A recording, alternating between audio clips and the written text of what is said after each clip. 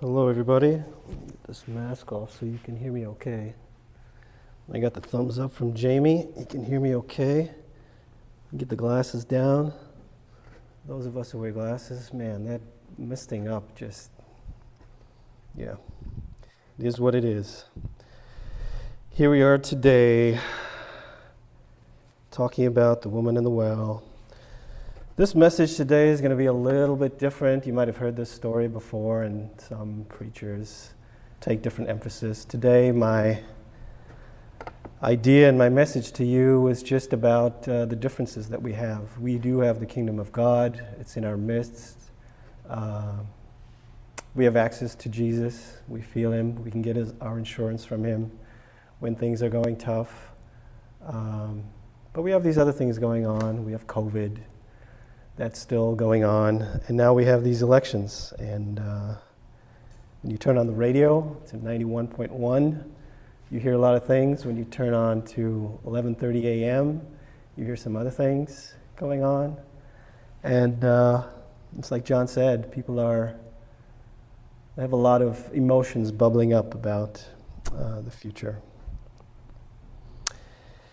This week, I joined a book club.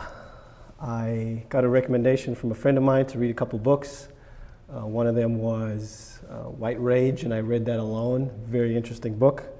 I learned a lot about the U.S. and some of its history, particularly with on the political side. And then the other book recommendation was White Rage, and I did not want to go through it alone, so I found a book club. And I joined and met some people online, and our first meeting was this past Thursday. I didn't know anybody. I didn't know where the book club was going to be. I just knew that this is the book we were going to go through. And for some of you, that might sound a little random, but for my wife who's sitting here listening, she's like, that's exactly what Ian would probably do, is find some random people to go through a book. As she chuckles. So we all read the intro and the first chapter, and I found out that the book club was being held pretty close to where I live, the Cornelia neighborhood where the sun always shines. That's what I keep saying. We went around, did our introductions, talked about our brief histories. People shared where they worked and what their educational backgrounds were. And it took about 20 minutes into the discussion, and I became disappointed. I was not disappointed necessarily in what people were saying, per se, but I was disappointed that the premise of the book was actually right. It was actually right. Some of the participants used the word bias a lot. They talked about recent events in 2020 that had opened their eyes to what was going on in our country. They talked around the issue. They shared some experiences of how they encountered what they saw as being injustice against other people. And they were very quick to mention examples about how they were active in not being anything remotely close to being racist. The group was about 8 people, 6 of whom identified as white. There was only 2 males there, including myself. And it got pretty intense at one point. Some of the parts of the discussion were very, very confusing to me about just that I was sitting with these people who were very educated. Many of them had multiple degrees and had traveled and worked in different organizations in different parts of the country. But the book was saying that you can go through graduate school or you can become a CEO without ever having to learn or talk about racism.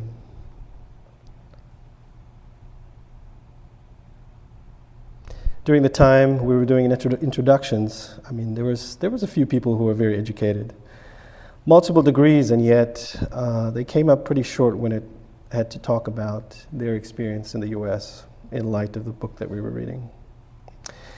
There was even a point where there was dead silence for about 3 to 5 minutes. I mean, it felt like 10, but it was probably 2, I think. And in my intro, I'd shared that I grew up in apartheid South Africa, and what I said to them was, well, I'm always interested in division and how that plays out. So to break the silence, one of the ladies in the group turned to me and she said, well, can you tell us about your experience and how that's different from what you're experiencing now? And that's kind of the way the conversation went, is it was always an opportunity to veer away from what the topic at hand was.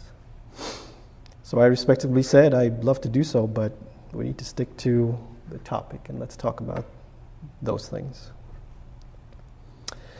And as I sat there listening to the moments of silence and the contributions, I kept thinking, should I make a run for it? This is too uncomfortable. Should I graciously excuse myself and just never return? Should I say nothing and just walk off? I really wanted to. I really did.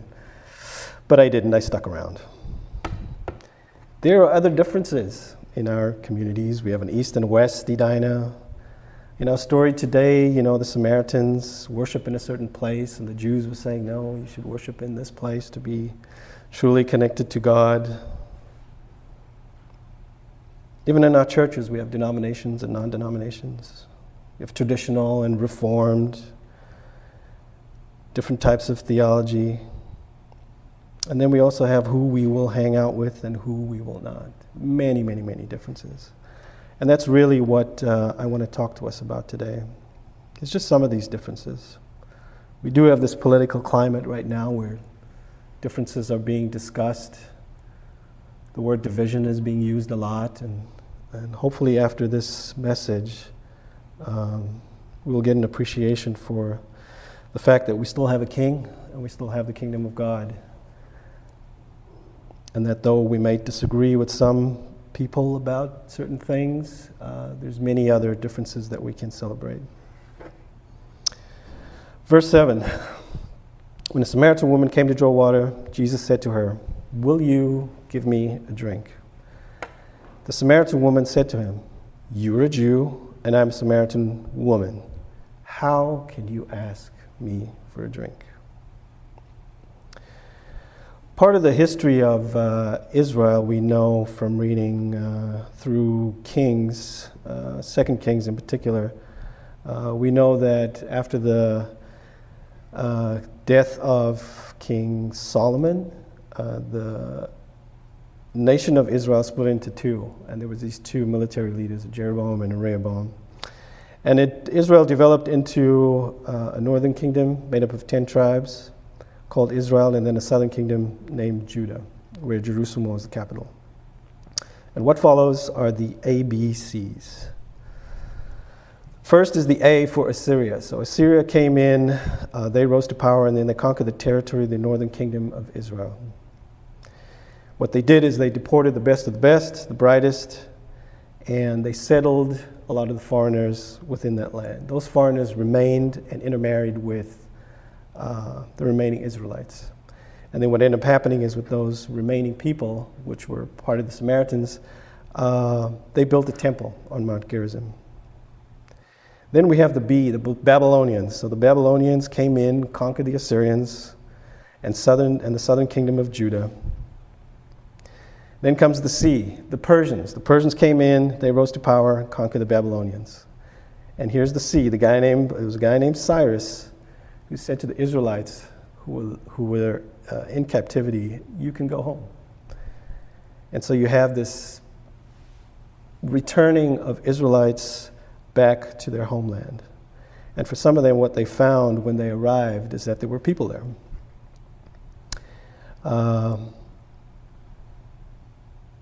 One of those people is the Samaritan woman who Jesus encounters at the well. These Samaritans were viewed by the returning Jews and those in the southern kingdom as enemies and political rebels. So there's this division between the Jews and the Samaritans. The political situation wasn't good either. There was a difference of views between the religious leaders, the Pharisees and the Sadducees. They took different sides of points of view, and they began to fight for control over the temple and the state. Then Israel became occupied by the Romans. And King Herod becomes the king, and the Sanhedrin becomes the Supreme Court justice for the Jews. Herod rebuilds the temple, and if you remember, Herod was the guy who went on a rampage to massacre all those boys around the time Jesus was born.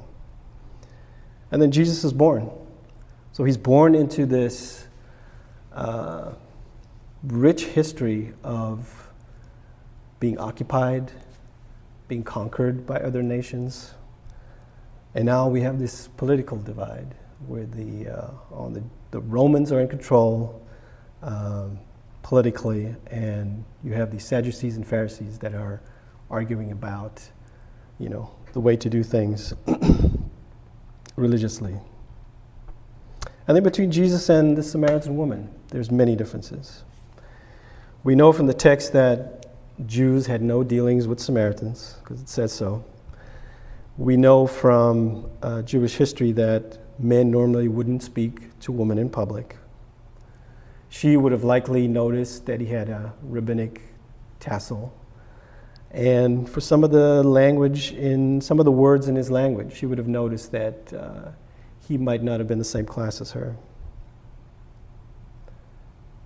And yet, Jesus cuts through all of that and says, "Will you give me a drink?"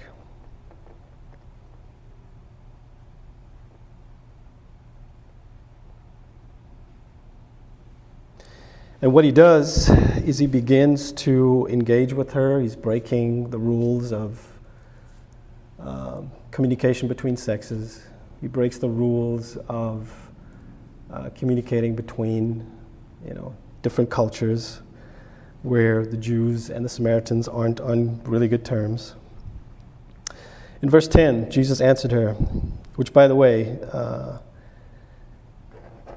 if we go back just a second here,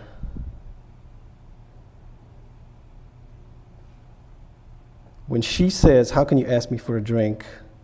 it doesn't really go into, well, here's the 5 points of why I can't ask you for a drink. And goes through another 5 points of the history and then walks her through why it is that he can. In verse 10 he says, "If you knew the gift of God and who it is that asks you for a drink, you would have asked him, and he would have given you living water." "Sir," the woman replied, "you have nothing to draw water with, and the well is deep. Where can you get this living water? Are you greater than our father Jacob, who gave us the well and drank from it himself, as did also his sons and his livestock?" Jesus answered, "Everyone who drinks this water will be thirsty again. But whoever drinks the water I give him will never thirst. Indeed, the water I give him will become in them a spring of water welling up to eternal life." When I read this, I see how gracious Jesus is. He's gracious to her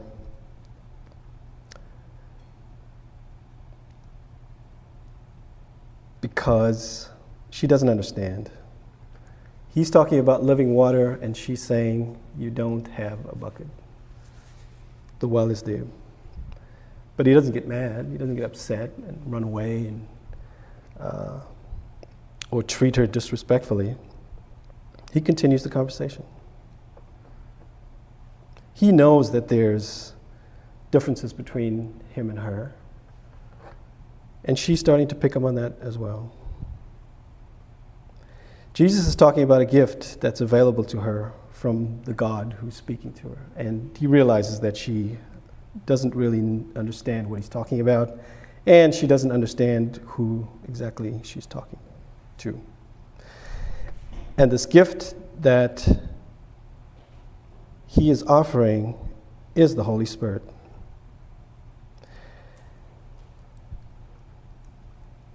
Again, in verse 11, she says, "You have nothing to draw with, and the well is deep.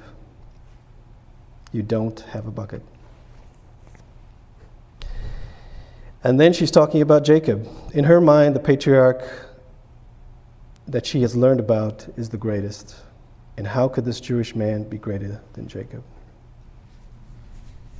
In verse 13, Jesus says, "Everyone who drinks this water will be thirsty again, but whoever drinks the water I give them will never thirst. Indeed, the water I give them will become in them a spring of living water welling up to eternal life. When this woman, you and I included, accept the Holy Spirit, the deep desire you have for God will be the ability to become quenched from within you. But first, Jesus invites her into a deeper conversation about herself. He takes her from this high level of thinking about something that's sustainable, something that's attainable, but she doesn't understand. He says to her, go call your husband and come back, which is kind of a track switch. I have no husband, she replied. Jesus said to her, you're right when you say you have no husband. The fact is you've had 5 husbands, and the man you now have is not your husband. What you have just said is quite true. So now he's moving from one area of discussing things of difference to this personal part of her life. She was asking him where to get this living water because she would rather not have to come back to this well. I have to mention that a lot of the commentaries that I read about this passage suggest that she came to this well in the middle of the day for certain reasons. So we know that she's had several husbands, and from history we know that, somebody who's had more than 3 husbands would be deemed as being sinful. And the commentators were saying that this is probably why she came at the noon hour, because coming early in the day or coming at the end of the day, there would have been more crowds, and she probably developed a reputation. But what does Jesus do? Jesus invites her to be personal. He invites her to be honest. He invites her to own her story. Because she's not the one who elaborated about the fact that she has had 5 husbands. She just answered directly, you're right. But after talking to her about this, after mentioning it, she sort of changes her perspective and she starts to say, I can see that you're a prophet. So now she begins to see this Jewish man, not as the man who represents all of these political and cultural and historical barriers between her and him. He also directs her to a new way of worship.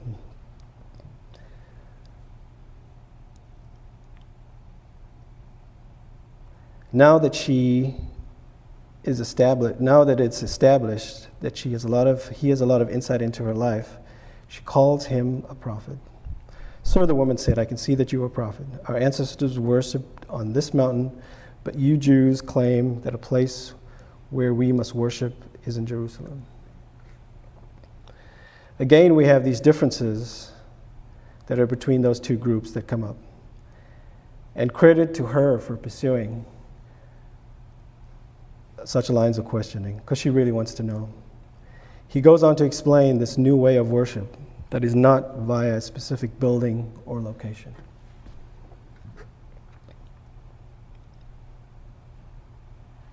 Excuse me, I just need to sit down for a second. I'm going to grab a chair.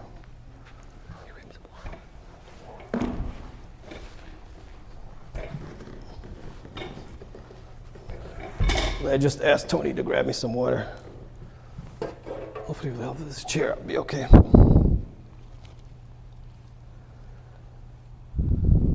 So you may be asking, okay, Ian, now what? What do we do? What do we do? You're telling us that the kingdom of God is at hand. You're telling us about these differences between these two groups. You're showing us how Jesus has broken these rules and just simply gone in. We have this great example of history and a political environment that is in chaos that Jesus is born into. And he isn't worried. Thanks, Tony.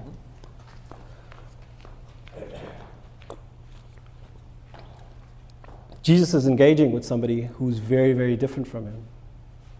And he keeps his cool while continually directing the conversation to something greater. Here are a few things that I think can help us navigate this time in history.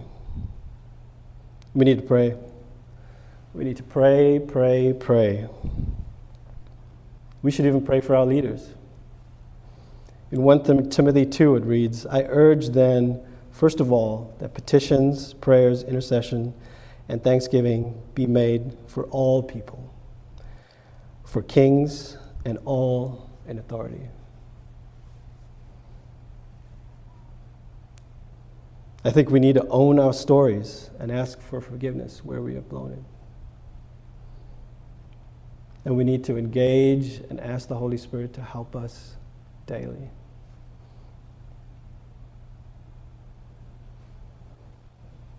We need to engage those who are different from us with our identities firmly in the right place. This engagement between Jesus and this woman. Verse 25 says, the woman said, I know that Messiah, called Christ, is coming. When he comes, he will explain everything to us. She was looking forward to Messiah as well.